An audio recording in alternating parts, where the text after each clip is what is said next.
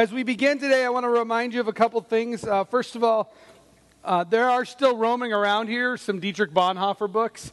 We've been promoting these the last couple of weeks as an Advent resource, a way for you to experience and participate in this expecting, waiting period for Christmas, for the birth of Jesus. And so they're on your tables. If you don't have $10, just take it. I'm okay with that. It's all right. And we want this resource in your hands. You realize that, hey, you're 2 weeks behind. Who cares? Just start it tomorrow or start it today. And I think it will. I've really enjoyed the wealth of knowledge and as Bonhoeffer writing, 75 years ago, speaks to my heart even today. And so I'd encourage you to take that resource with you. The other thing is, there are some really exciting things happening at Waukee Community Church, and things that in the spring we're looking forward to talking about more and more and more. And so there are great things on the horizon. One thing that I would remind you, however, is that at this Christmas time of year, if you want to contribute an end-of-the-year gift to Waukee Community Church, we greatly appreciate that, as we're pretty far behind in our budget so far this year. But if you want to do that, just get it postmarked by the 31st, and all will be well. All right, so let's dive into our seventh message in the series, Disciple Who. This is the last message today, and next week we're going to jump into a couple of Christmas messages over the next couple of weeks. But in many ways, today is a Christmas message as we talk about the incarnation of Jesus from Philippians chapter 2. Now, as a parent, there's a phrase that I've heard uttered a lot in my house. It's a phrase that I have probably uttered a lot in my life. It's a phrase that it's not just limited to my house, but it's expanded to your house potentially and to many, many people you know in life. And it's this simple phrase: that's not fair. That's not fair. I know you've heard it, you've uttered it, you've said it, you've thought it, we all have. It's a phrase that I've heard a lot. Whether it's taking Olivia, my 4-year-old, who can be in the absolute best mood, a joy brightening our day, and we say, Olivia, it's time to go to bed, and she drops to the ground in absolute tears, bawling with her fists on the floor. That's not fair. Bedtime's not fair. Or whether it's one kid leaving for school, and one kid wants to leave 10 minutes earlier than the other, and I hear the phrase, well, that's not fair to me. We hear this phrase all the time. Fair is such an interesting concept. In fact, everyone seems to want what's fair. Everybody does. The English language definition really of the term fair has to do with just and appropriate circumstances. But that's not really what we mean when we say that's not fair. What we mean is something slightly different. We just want equal, right? We want fair representation in government. We want fair distribution of wealth. We want God to be fair with us. Why does, that person have something that I don't? And most of the time, we only cry unfair if we personally are at a disadvantage. Do you notice that? I mean, it's not that it never happens where we cry unfair for someone else, but most of the time we cry it for ourselves. I remember as a kid on Sunday nights, we'd come home from Sunday night church and my mom would pop a bowl of popcorn and we would sit down and watch whatever ABC Family movie was on for a few minutes till bedtime. And my mom would take out one bottle of pop, one bottle of soda. Now, some of you have no idea what a glass bottle of soda is, but I remember this. We take out the glass bottle of soda from the fridge. She'd take out 2 glasses, and she would say to us, okay, boys, you're going to split this bottle of pop. One of you pours, the other one of you chooses. All right? So I can remember my brother over there, just being absolutely careful, pouring one and a little bit, just to get them perfectly equal so that no one would have an advantage. And believe you me, if it came to the point where he accidentally poured too much in one glass, I was never complaining. I would grab the one with more soda in it, and I'd be happy. I'd never cry unfair. But if he poured a little bit and too much in one and he grabbed it, unfair, unfair, I'd cry out. We only cry out, generally speaking, unfair when we're at a disadvantage. Would you ever choose something for yourself that is unfair? Would you? Now, in an altruistic moment, you might. You might, for instance, hear on the radio that we're doing this thing in Des Moines where we're paying for the person behind us in the drive-through line. And for that moment, you might go, yeah, that's not fair to me. That's fair to that. That's better to their advantage. But I'll do that. That's good. Or, you might give money to a homeless person, or you might let the crazy driver at Christmas time have the parking spot that they about killed you to get. In an altruistic moment, you might choose what's in the best interest of someone else. But would you choose it as a way of life? Would you make it a way of life to put others' needs ahead of your own?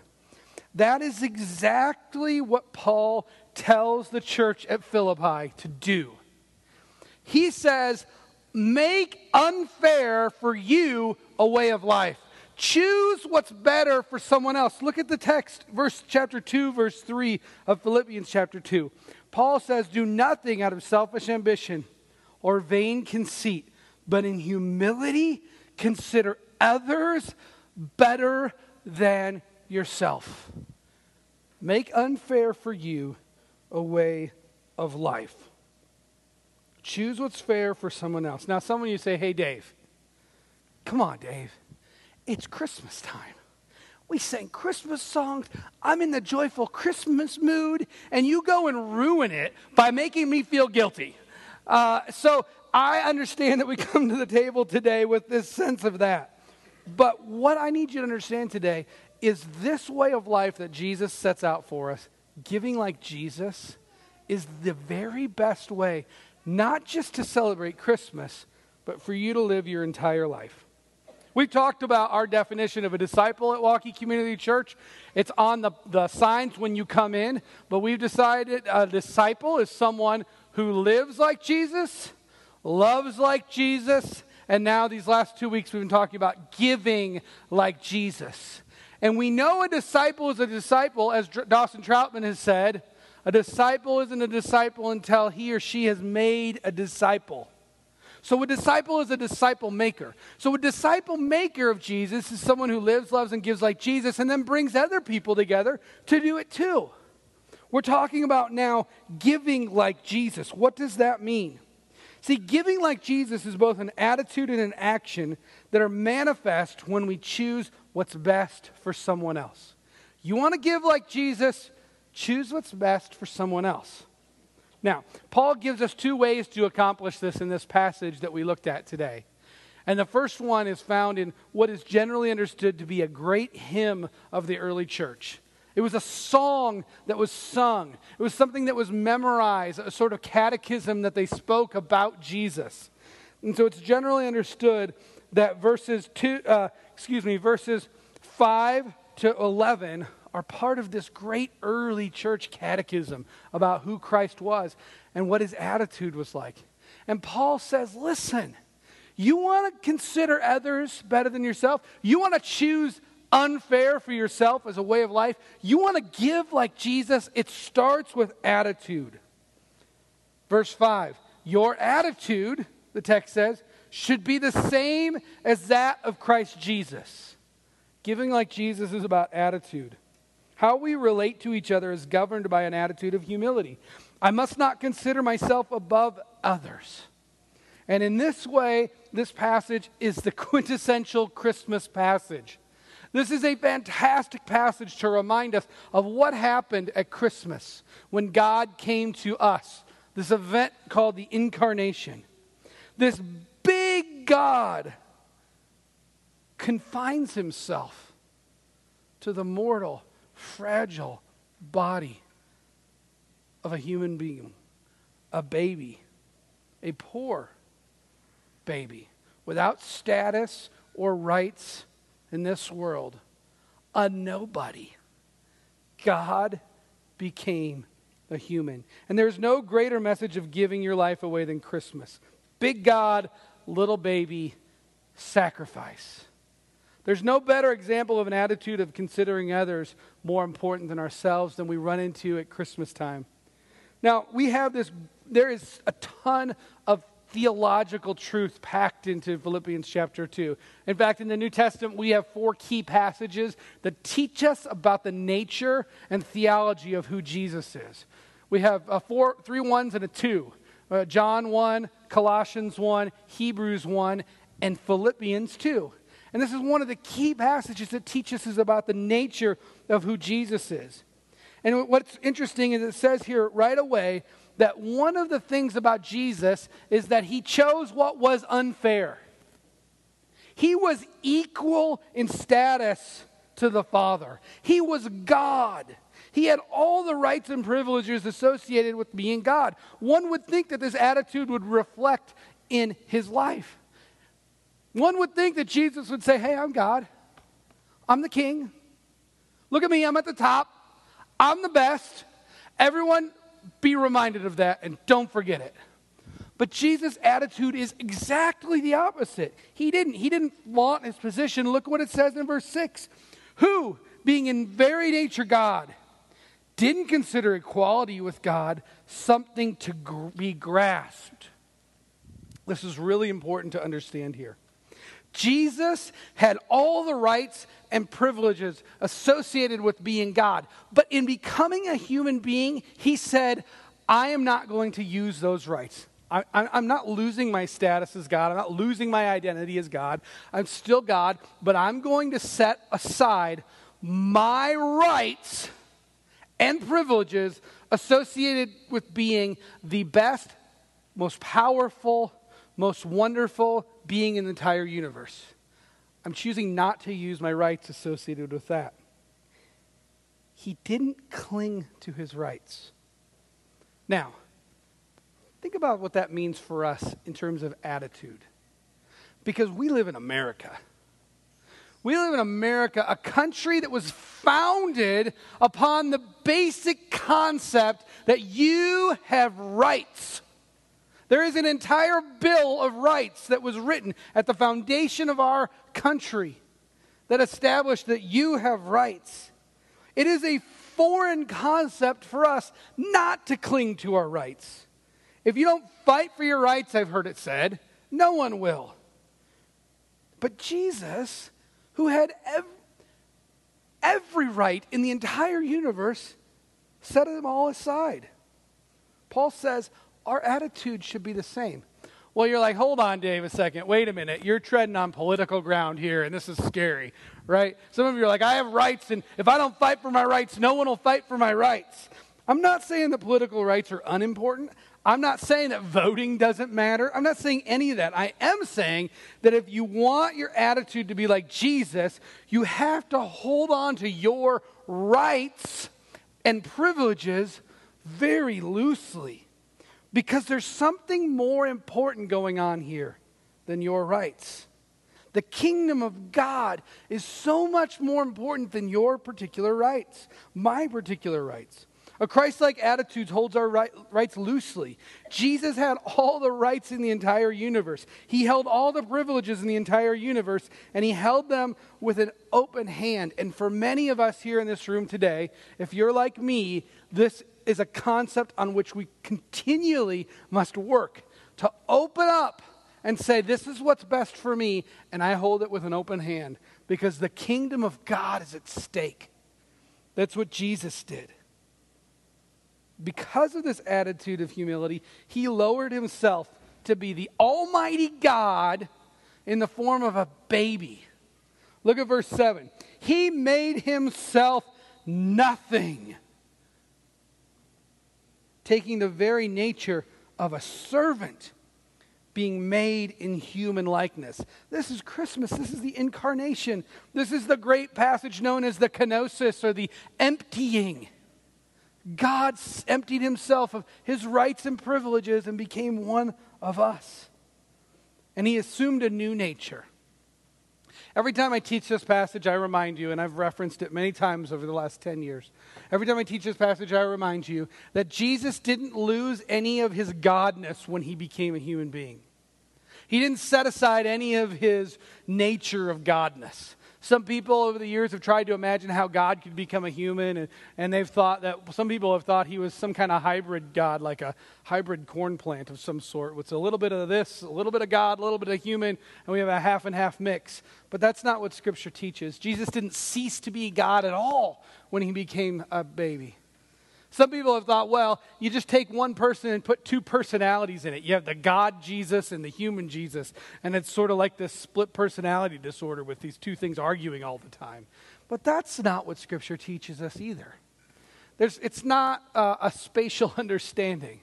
Jesus is one person, but he has two natures to him. Two distinct natures. And in an attitude of humility, he set aside his rights to use his power of God. As God. Think about this. The almighty God of the universe had to have a diaper change. The almighty God of the universe was thirsty and completely dependent upon nursing from his mother. The almighty God of the universe was tired. God had never been tired. So tired that he couldn't keep his eyes open anymore. Sometimes we see as we look at Jesus as he grew, sometimes he doesn't know things because he chose to set aside his omniscience and to not know things because he had an attitude of humility. God had no need. Why would God do this? Because you and I, if we were God, we would never do this. Why would God do this? Because he considered others more important than himself. He had an attitude of humility because he had a mission. Now, Paul is really quick to remind us that it doesn't just stop here with the incarnation. Because that would have been enough, Jesus taking on an additional human nature for all of eternity. I mean, it's not like Jesus today doesn't have a human nature. He took on a human nature for the rest of all eternity. And if this wasn't enough sacrifice, we get to verse 8. He's found like this in the appearance of a man. And he humbled himself more. He became obedient to death. And if death isn't enough, even death on a cross, the most cruel form of death that I think humanity has ever devised, Jesus submitted himself to this. Is there a higher price that he could pay in putting our needs before his own? There's not. And this is what the essence of the gospel says. And we should never, ever lose sight of the grace of the gospel that it speaks into our life. Because God, the almighty God of the universe, came to us as one of us, let us kill him, and his blood covered our sins. Theologians call this substitutionary penal atonement. It's a really fancy word to say Jesus' death substituted for our death. It was a legal transaction that took place. And in so he atoned or made right our sins. Jesus for you. For me. Could there be a more servant attitude than that? Christmas always looks forward to Good Friday and to Easter. Christmas always looks to the cross. There is a manger always sitting in the shadow of the cross. It always reminds us that the incarnation was an attitude of humility that didn't just stop there. Why would God do this? He did this because he valued people. That is the only way this makes sense. That is the only way this makes sense at all. For the God of the universe to humble himself, to become one of us, the only way that makes sense is that if you and I are of intrinsic worth and value to God, you're important to him. You cannot give like Jesus then unless you employ this same attitude of valuing the very people that God made. Valuing them enough to humble yourself, to serve people. People are important.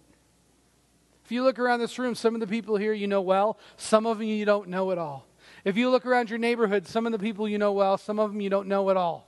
If you look at work, some of the people you know well, some of them you don't know at all. Yet all of them, even the ones you don't like, have an intrinsic value and worth to God. Enough where just as Jesus had an attitude of humility, so we should have an attitude of humility, setting aside our rights and privileges to serve and love and consider others as more important than ourselves.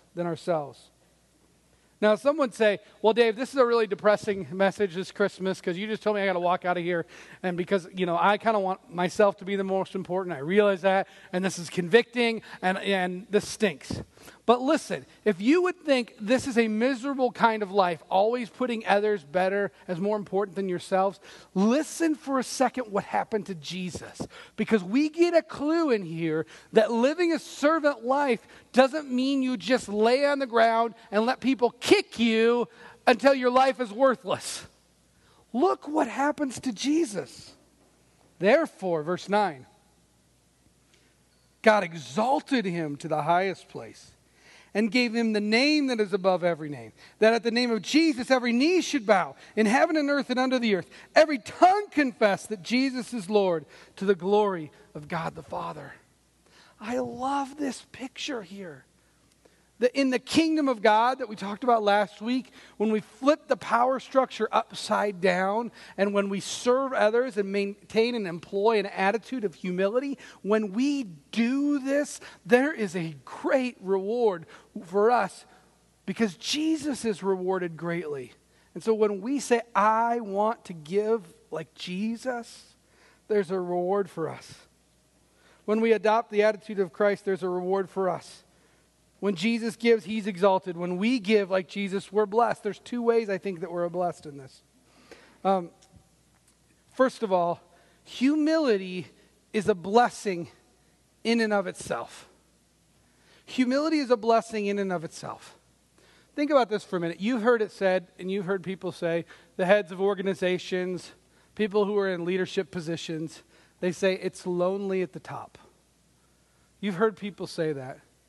CEOs, public faces of companies. One of the reasons that it's lonely at the top is because to get to the top, these people had to stomp on other people all the way up. They had to employ the kind of life to get to the top that pushed everyone down. And in that process, you push people away. The kind of humble life is a kind of life that says, what's more important to me is you. That's the kind of life that is good and right. There's a goodness to that. There's a second way that this happens, and God says to us at some point in our lives, someday we're going to stand before Jesus, and he's going to say, well done, my good and faithful servant. To me, that is the best motivation to live a humble, other-centered life. Because I know someday I'm going to stand before him and there would be no greater joy for me than hearing Jesus say, well done, Dave, my good and faithful servant. Way to give like I did. That's what I wanted. To all you people pleasers in the room, this is your moment. This is your moment when your master says, I am pleased with you. And there is no greater reward than that. It's employing an attitude of living like Jesus. So there's a second way, I think, in this passage that Paul talks to us about having a servant attitude, about having a humble attitude of considering others more important than ourselves. It's not merely attitude, it's also action. It's not merely attitude, it's through actions that are incarnational. It's through actions that are incarnational. Paul says this as the passage continues. Sometimes we stop reading at the end of verse 11 because it's so great. And we forget that Paul says, oh, by the way, I quoted this great hymn for a reason. I quoted it for a reason because I want you to keep obeying. Not only in my presence, now much more in my absence. Verse 12, listen. Continue to work out your salvation. This is such a fantastic phrase. What Paul is telling us here and reminding us is we need to, just like Jesus worked out this humble attitude, We need to work out this great salvation we have in a similar way. If Jesus was incarnational, if Jesus entered our world, if he came to us in this incarnation, could we be like that for others? Could possibly the working out of our salvation mean simply that we have embraced this attitude of giving like Jesus and followed it up with an action? That just as the attitude of humility that Jesus employed resulted in the incarnation of him coming to us, what if the attitude of Jesus results in the incarnation of us going and investing in other people? Could we do the working out of our salvation this way? I had two thoughts as I was thinking about this.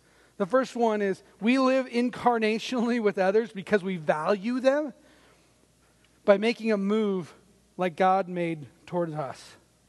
By being intentional about stepping into the relationship with people who are far from Jesus.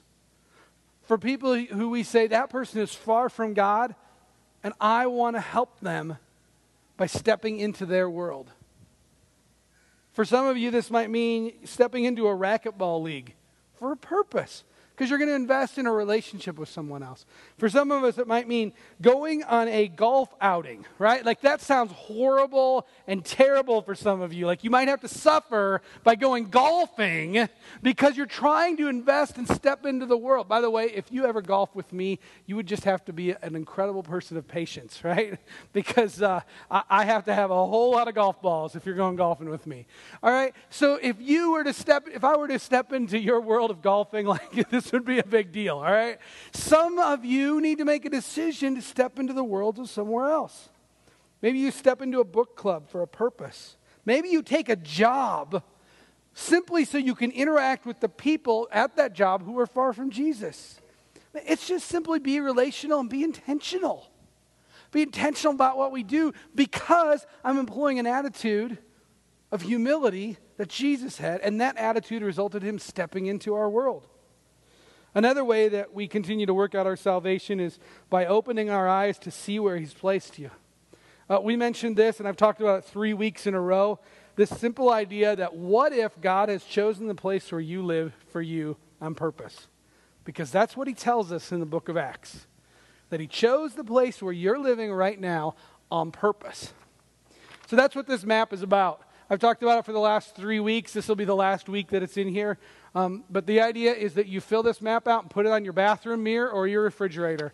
This is simply your neighborhood right here. You know, imagine that this is your square block and that your house is the middle, and you think about the 8 houses all around you. Maybe you're out in the country and this doesn't really work, or maybe you're in an apartment and this doesn't really work. But the simple idea is this: identify those people who live around you. What if loving your neighbor meant actually knowing your neighbors?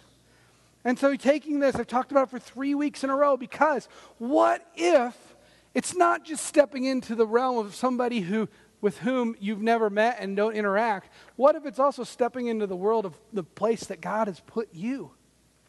It starts with a simple exercise. Could you identify all 8 neighbors by name? Could you do it? I would ask you to put yourself on a mission and simply learn the first names of your neighbors. Is that really hard? It's not hard. But it's saying, God, you put me here in this house, in this apartment, in this whatever condo that I live in, this townhouse, wherever I live, for a reason. And I'm going to love people around me enough to simply learn their name. And then you can ask yourself some other questions. You know, what kind of jobs or hobbies does that person have? What do you know? Start to fill this out, and then put it on your thing and pray for these people. And pray for him. One of the ways that Clarissa and I are working this out in our neighborhood is this. We've been trying to figure out how to get to know a couple neighbors, and so we're trying to find a time where we can invite a neighbor over our house and invite someone from our life group over and just have dinner together. Like we're going to say, here's someone from my life group who's a believer who loves Jesus just like I do. And here's my neighbor who I don't know anything about him. And we're going to get us all together and show that person just what it looks like when believers interact with each other. And so Clarissa and I, we had a house for sale right across the street from us. And it just sold. And we just met our neighbor, Saeed. And we're trying to figure out a way to have Saeed and his family over and get someone for our life group and just love our neighbor because we want to be incarnational in the very place that God has put us. It's not hard. It's really not. It's just intentional. Look at the neighbor. Think about how much God loves our neighbor. Step into their life because God loves them. Continue to work out your salvation. It's a process, an ongoing process. And I love how Paul says, it's not continue to work at your salvation so that you can become saved. No. That's not what this is about. This is about the outpouring of the grace that God has given to you in the incarnation, of being this way with others. He tells us how to do it too. He says do it with fear and trembling. This is just simply about knowing our place. God is God and we're not. And then I love the next phrase. He says, for it's God who works in you to will and to act according to his good pleasure. This is the most comforting passage for me in this entire group. I love this whole passage of Scripture, but this phrase, it's God who works, this takes away any fear that I might have. Because I'm an achiever, right? I want to achieve a certain level of success. I want to go, hey, God, you sent me on this mission, and I did it. And look, I've got success at it. But this takes success out of the equation. Because the reminder to us is, it is not up to us to be God in someone's life. That's God's job. Our job is just to step in and see what God does. It takes all the pressure off. It's so fantastic. I just show up. I mean, how much easier can you get than that? Show up. Just show up wherever God has put you and say, God, what are you going to do? It's cool to see what he does do when we do that. The passage continues about how we act in an incarnational way. Look at verse 14. Do everything without complaining or arguing. My kids, how many times have I quoted this Bible verse to you? Like, I am free to misuse this with my children all I want. And but the idea here is another version says grumbling or disputing. This is interesting because when we live like this, we live very differently than the rest of our culture. Now, I have quite a few friends who are attorneys. And I was talking to one friend of mine who's an attorney. He said, how am I supposed to do my job? like I dispute for a living. And Paul is, I mean, believe me, we need our attorneys to dispute. We need them to do what they do really well. Paul is not telling us to just shut our mouths. Jesus flipped tables and kicked people out of the temple. He called Pharisees broods of liars. There's a sense in which sometimes as we wrestle with this idea, what we just need to realize that if God is really sovereign, sometimes it's okay to just stop. In the Greek culture, this word for grumbling when in the Greek culture, when someone said don't grumble or don't dispute, the idea behind this is that you would stop and accept the fate of the gods. Paul is grabbing that imagery here and saying to you and I are so used to fighting for everything that we want to achieve in life. And there's a place in which we just stop and we say, I'll let someone take advantage of me. It's okay because I want to do things like Jesus does. I want to give like Jesus. Okay, God, what you want. Has a careful line as a Christian that we need to think about. We need to engage the brain that God's given us. We don't just make a hard and fast rule where we say, no one can ever argue about anything again. That's not what we're saying. Paul is talking about a way of life that looks radically different, where we trust God and say, God, I'm done fighting for myself, and I'm just going to trust you. When you do this, do you understand what happens? This is great. When you do this, you'll become blameless and pure children of God without fault in a crooked and depraved generation, in which you shine like stars in the universe.